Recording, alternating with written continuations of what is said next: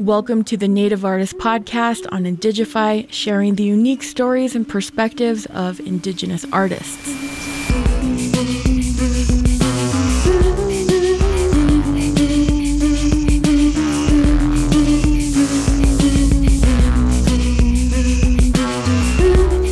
Oi, my name is Watsiste, Christopher Octor of the Haida Nation.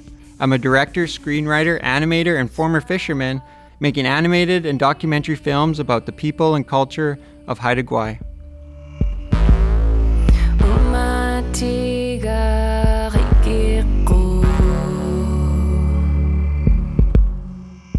I came across Christopher Octor's film Now is the Time a couple of months ago, and I couldn't get enough of it. You'll hear a little bit more about this film, but what really drew me to it was the beautiful, well-placed animation that blended expertly with the footage of a totem pole raising in Haida Gwaii. I looked more into his profile and I saw that he has a really cool job as an animator and that he takes a lot of care telling Indigenous stories in this way. I'm your host, Andy Murphy. Stay with us as we speak with Christopher Octor.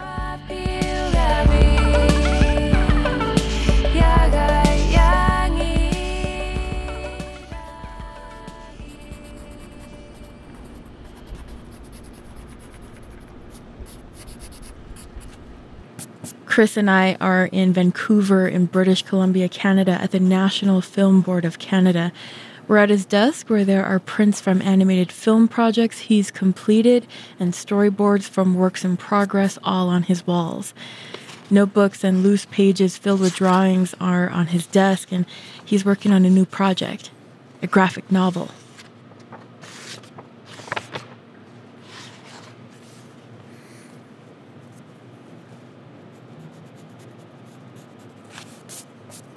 His name is Kwegarando, and he's the noble one.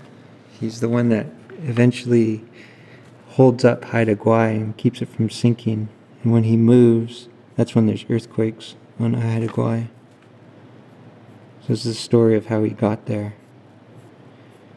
And he's very highly respected with the supernaturals because he's holding up and giving place for both the supernatural and the humans to live.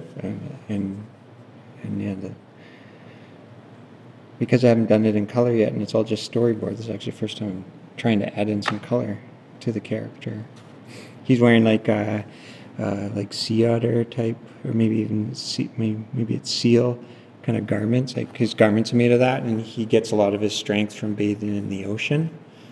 So that's why I thought, he'd be wearing kind of like sea otter or seal type skin or fur. Let's see. And one of the problems is I'm a bit colorblind, so I really need to see like the names of the colors to know what I'm grabbing.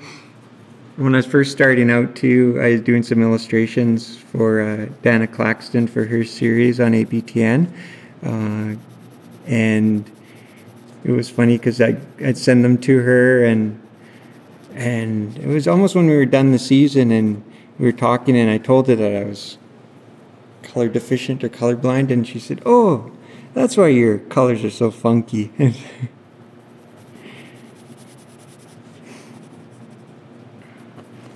But I like to, this is not turning out as awesome as I'd like it to, but I often like to mix Copic pens with pencil crayon. And I'll often use like the Copic to give me the shading.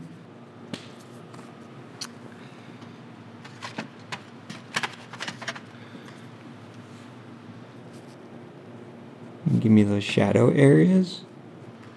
Usually I like to have like some kind of white pastel or charcoal pencil that's in white that will lay over top of like pencil crayon. And then if I'm blending colors together, like I'll go for pink, I guess. And I'll lay down some color. Maybe it's some kind of weird lighting that's getting this, some kind of sunset or something.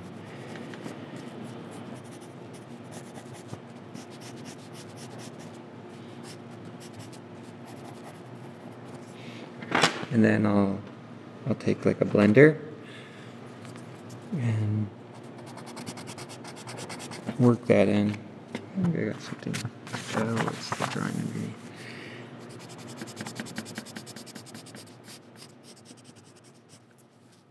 I'm working on a graphic novel called Noble One. I think you could say it's an epic. It's definitely taken me an epic amount of time to complete. The story took so long for me to fully understand in a way that I could tell it properly, like 7 years long.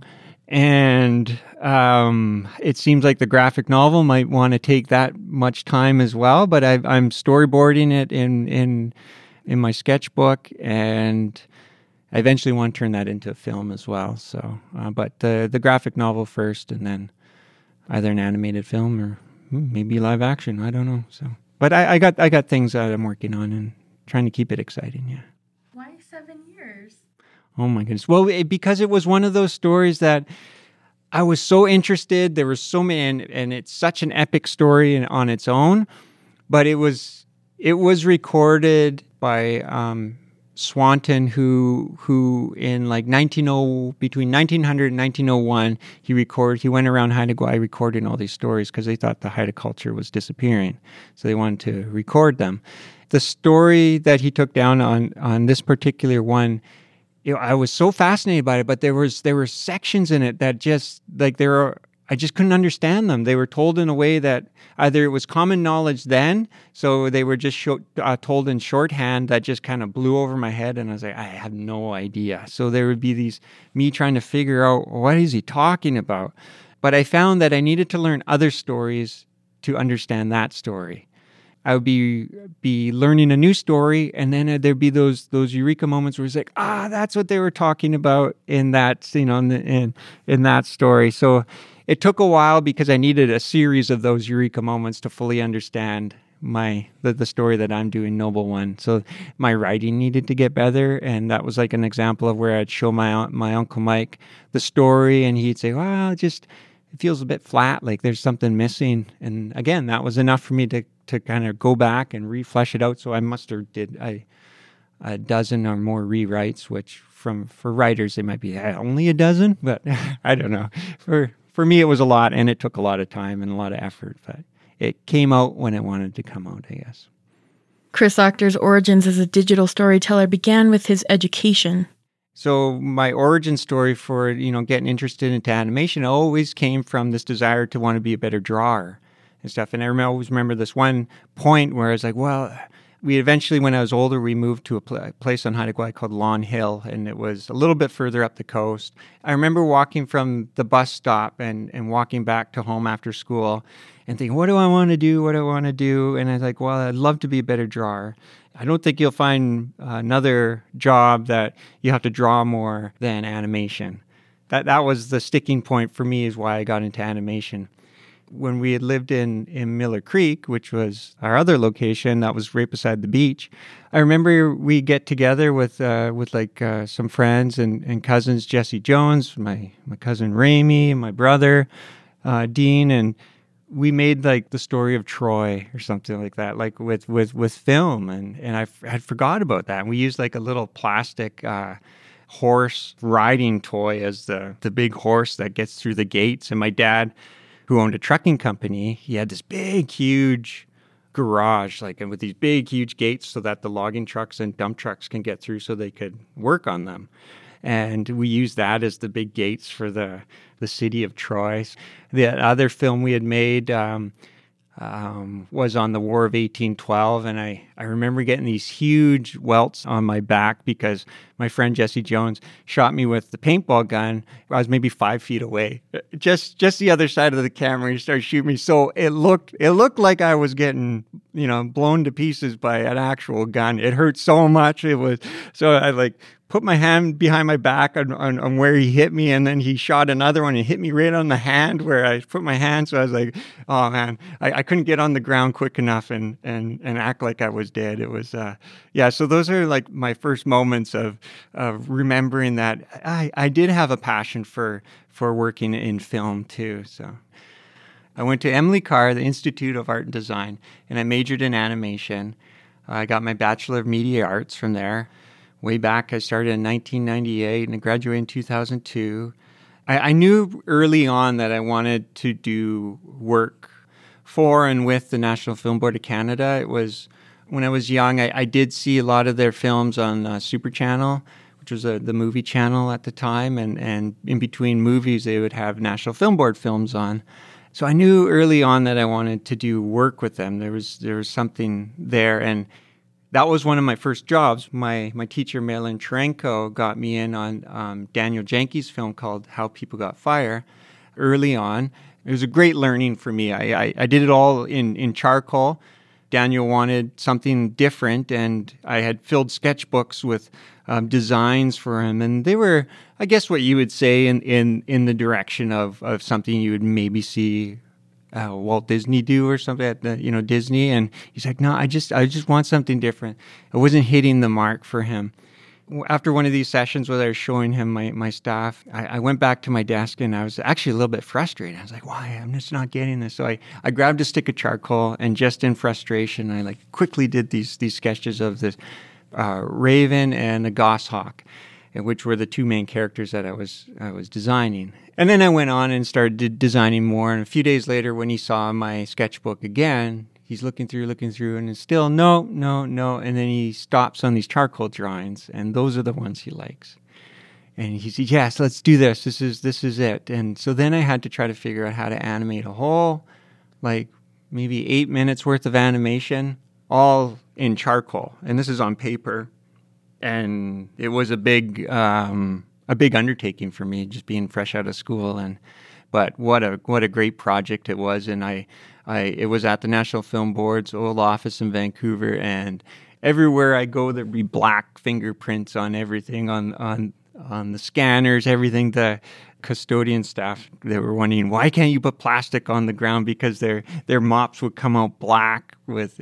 I'm surprised. I'm surprised I didn't get the black lung from doing this work. But it was it really helped me as an artist and as an animator to animate like that.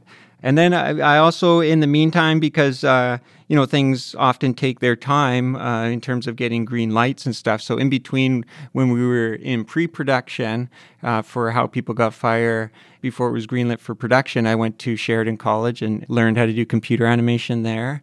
That was the last of my in-school formal training. But I always find that I'm constantly trying to fine-tune my skills and get better.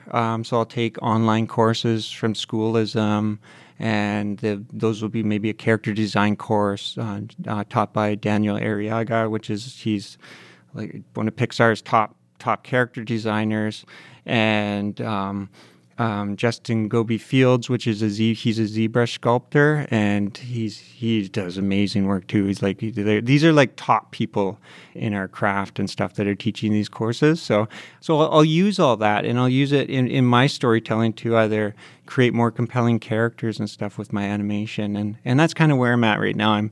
I'm doing animation. I want to do documentary, and maybe. Just outright film as well, and graphic novel. I'm working on a graphic novel right now, so I'm kind of dabbling in a lot of different areas, but the one thing that they have in common is story. So it's all fair game to me. I see it.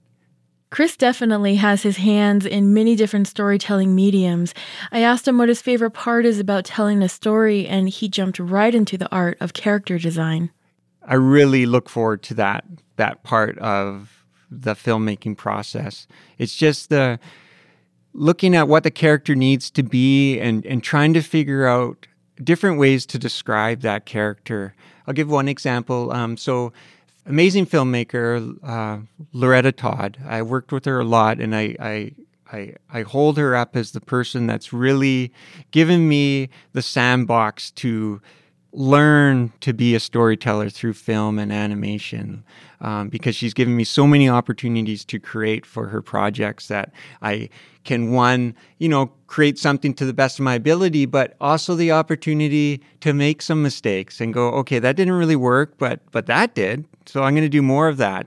But she's working on a film right now called Monkey Beach, and she asked me to create this water spirit.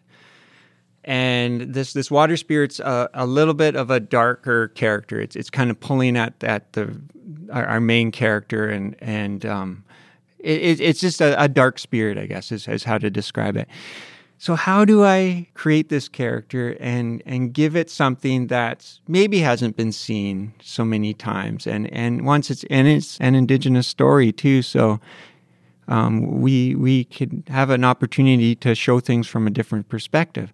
So when I was designing that character, I gave her quite a few different ones. And one of my favorites was that like when we're fishing, you're always looking out for these things in the ocean called deadheads. And they're these pieces of wood that's floating, and you just see the top of them, but it's kind of like an iceberg where you just see the tip, but below is much more. So it could be like a stump or something like that, or it could be a whole log that you might run your boat into, or you might run your fishing net might get tangled in one, and then your whole net is gone. So I designed a character based on the deadhead, so that like the head of this character is like a stump, and it's got like this kind of spooky face in it, right? But what's holding it up is a bunch of water. So you could see the head sticking out, and you could see all that that's underneath the water, and it moves around.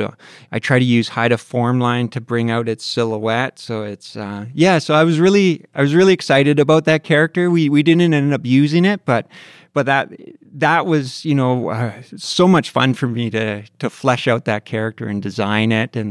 And another one was like this character that walks around, and he's got like a cedar hat on, but he's always being rained on. Like there's always rain coming down, and there's always a puddle wherever he walks and stuff. And he's made of water, but very much in a bit of like a human form. And I just have so much fun geeking out on the art of character design, and then the fun part of bringing them to life. Those characters that came from, a shadow in your head that you're bringing into the light of the world.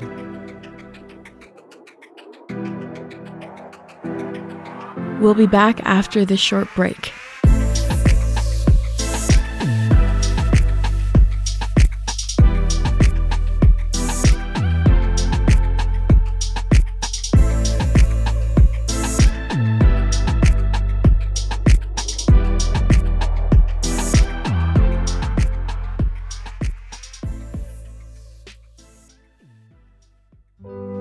Since the dawn of time, the salmon have returned. Compelled by instinct, they respond in the millions. A reminder that, with purpose and perseverance, we can chart the course of our future. As Bristol Bay Native Corporation has done for nearly 50 years, investing in future generations, here, in a place that's always been.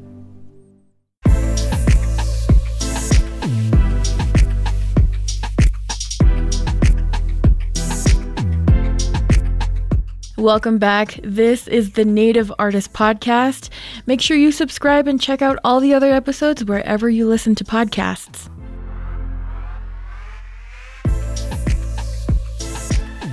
I'm your host, Andy Murphy, and I'm here with Haida animator, director, and screenwriter, Christopher Octor. My first directed film was The Mountain of Skana. Skana meaning both killer whale and supernatural, which Jolin Edenshaw taught me that, which became the perfect name for the film because it has to do with the killer whale. And the killer whale brings our fellow, he's a master sea hunter, his name is Nana Simgit, and steals him away and brings him to the supernatural world under the ocean. Nana Simgit's love, Kuga Coons, she goes after him to try to bring him back, and she's helped by Mouse Woman, who sends Good for Nothing Martin and Hummingbird with her in the canoe to try to find where it is that the mountain of Skana is in the ocean. And she has to find this two-headed kelp. Like that's kind of like the marker for where she is. And, Hummingbird kind of scouts out, and Good for Nothing Martin's supposed to be smelling for the whale's bad breath.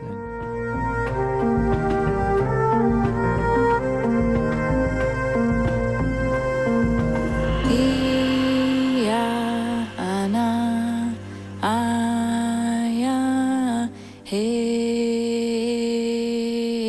and that's the story. It's commonly known as the Nana Simgit story.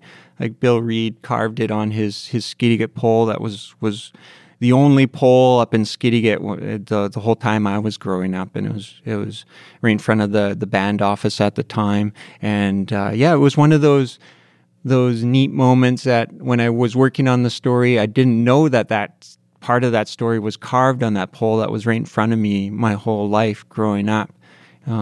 And I changed the story a little bit. Like in the original story of Nana Simgit, his wife or his love that gets taken away.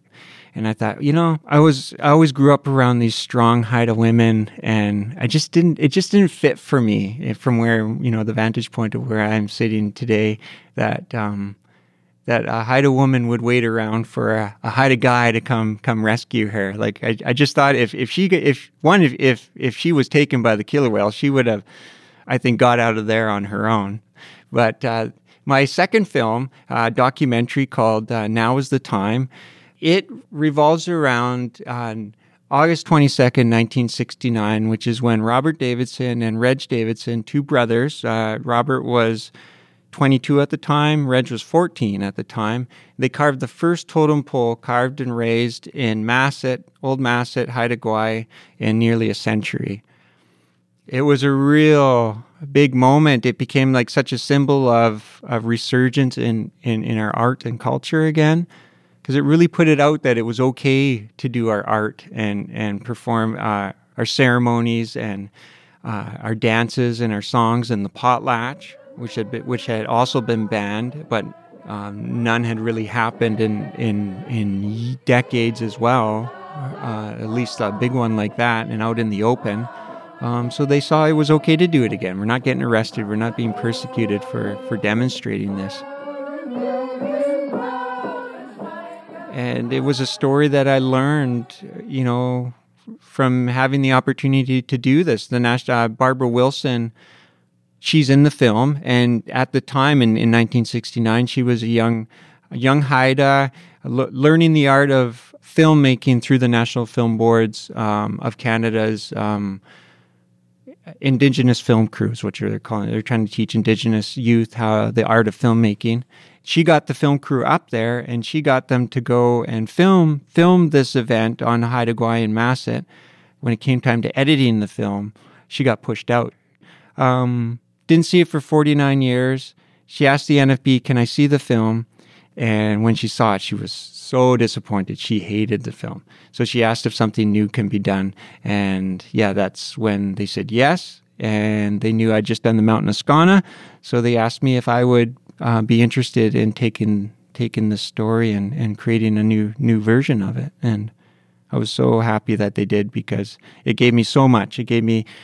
I had forgotten that I had this passion for working in film as well, and one, it awakened that. And I think the more important aspect of it, it gave me a chance to learn this part of my history that I didn't actually know about. I didn't know that there was this moment, I guess this kind of dark out period, or this moment that maybe if that pole wasn't raised, that moment maybe would have been another decade later where something like that had come along, and we'd be even further back with our art form and resurging all of that. So I hope that makes sense. But what a gift it was to be able to work on this film. Yeah,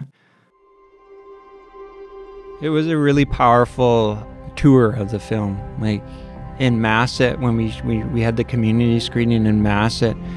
Oh my goodness, I don't know if I think that will be a come down as a real unique moment for me to be able to witness.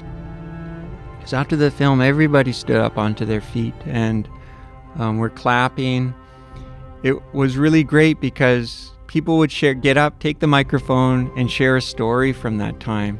So the film became like a jumping board for a moment like that, where they could share how much it meant to them, or talk about loved one they've seen, or talk about that day and further flesh out the story of the first pole raising.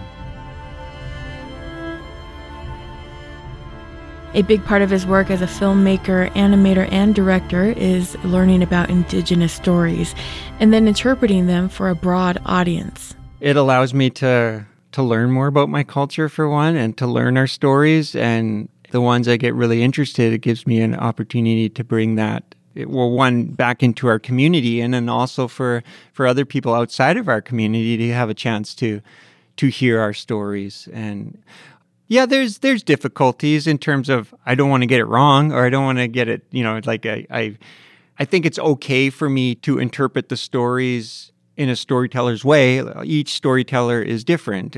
It can't be word for word the same, because where's the fun in that, right? And everybody's got their own personality, so they put their own stamp on the stories. So that's what I try to do with the stories. But they're not easy as well, because often when I first start a story, I could see that I'm really interested in the story, but I don't fully understand it. So it's that searching of, one, understanding it, and two, being able to tell it in a way that suits it, I guess. And so, sometimes maybe I'll ask my Uncle Mike, who's a great teacher of mine. And in the Haida culture, the uncle is usually the ones that will teach the nephew the ways of the world and stuff like that. The nephews would often go at a certain age and live with the uncles, and the uncles would show them how to do things. And this was part of, one of our traditions.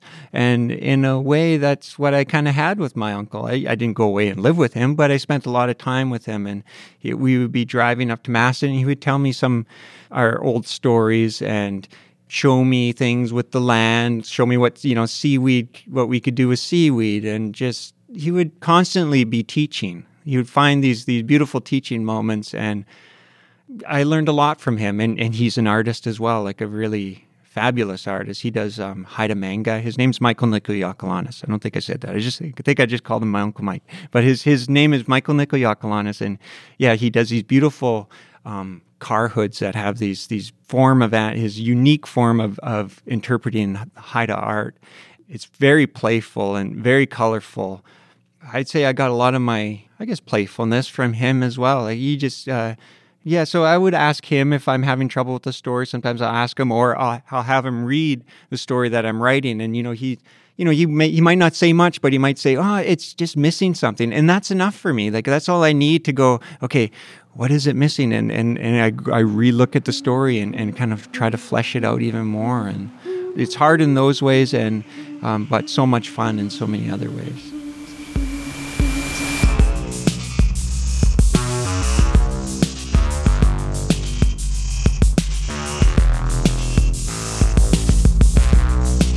That was Haida artist Christopher Auchter. Find out more about his work at nfb.ca, the National Film Board of Canada website. You can find out more about the Native Artist Podcast at nativeartistpodcast.com. If you're enjoying the show, please make sure to rate, subscribe, and comment. Theme music by Enoch Artist Reet. Additional music in this episode from Christopher Auchter's films The Mountain of Skana and Now is the Time. The Native Artist Podcast is supported in part by the National Endowment for the Arts, the Siri Foundation, supporting Alaska Native education, culture, and heritage since 1982, and the Bristol Bay Native Corporation. This episode is produced by me, your host, Andy Murphy, and this is a production of Indigify.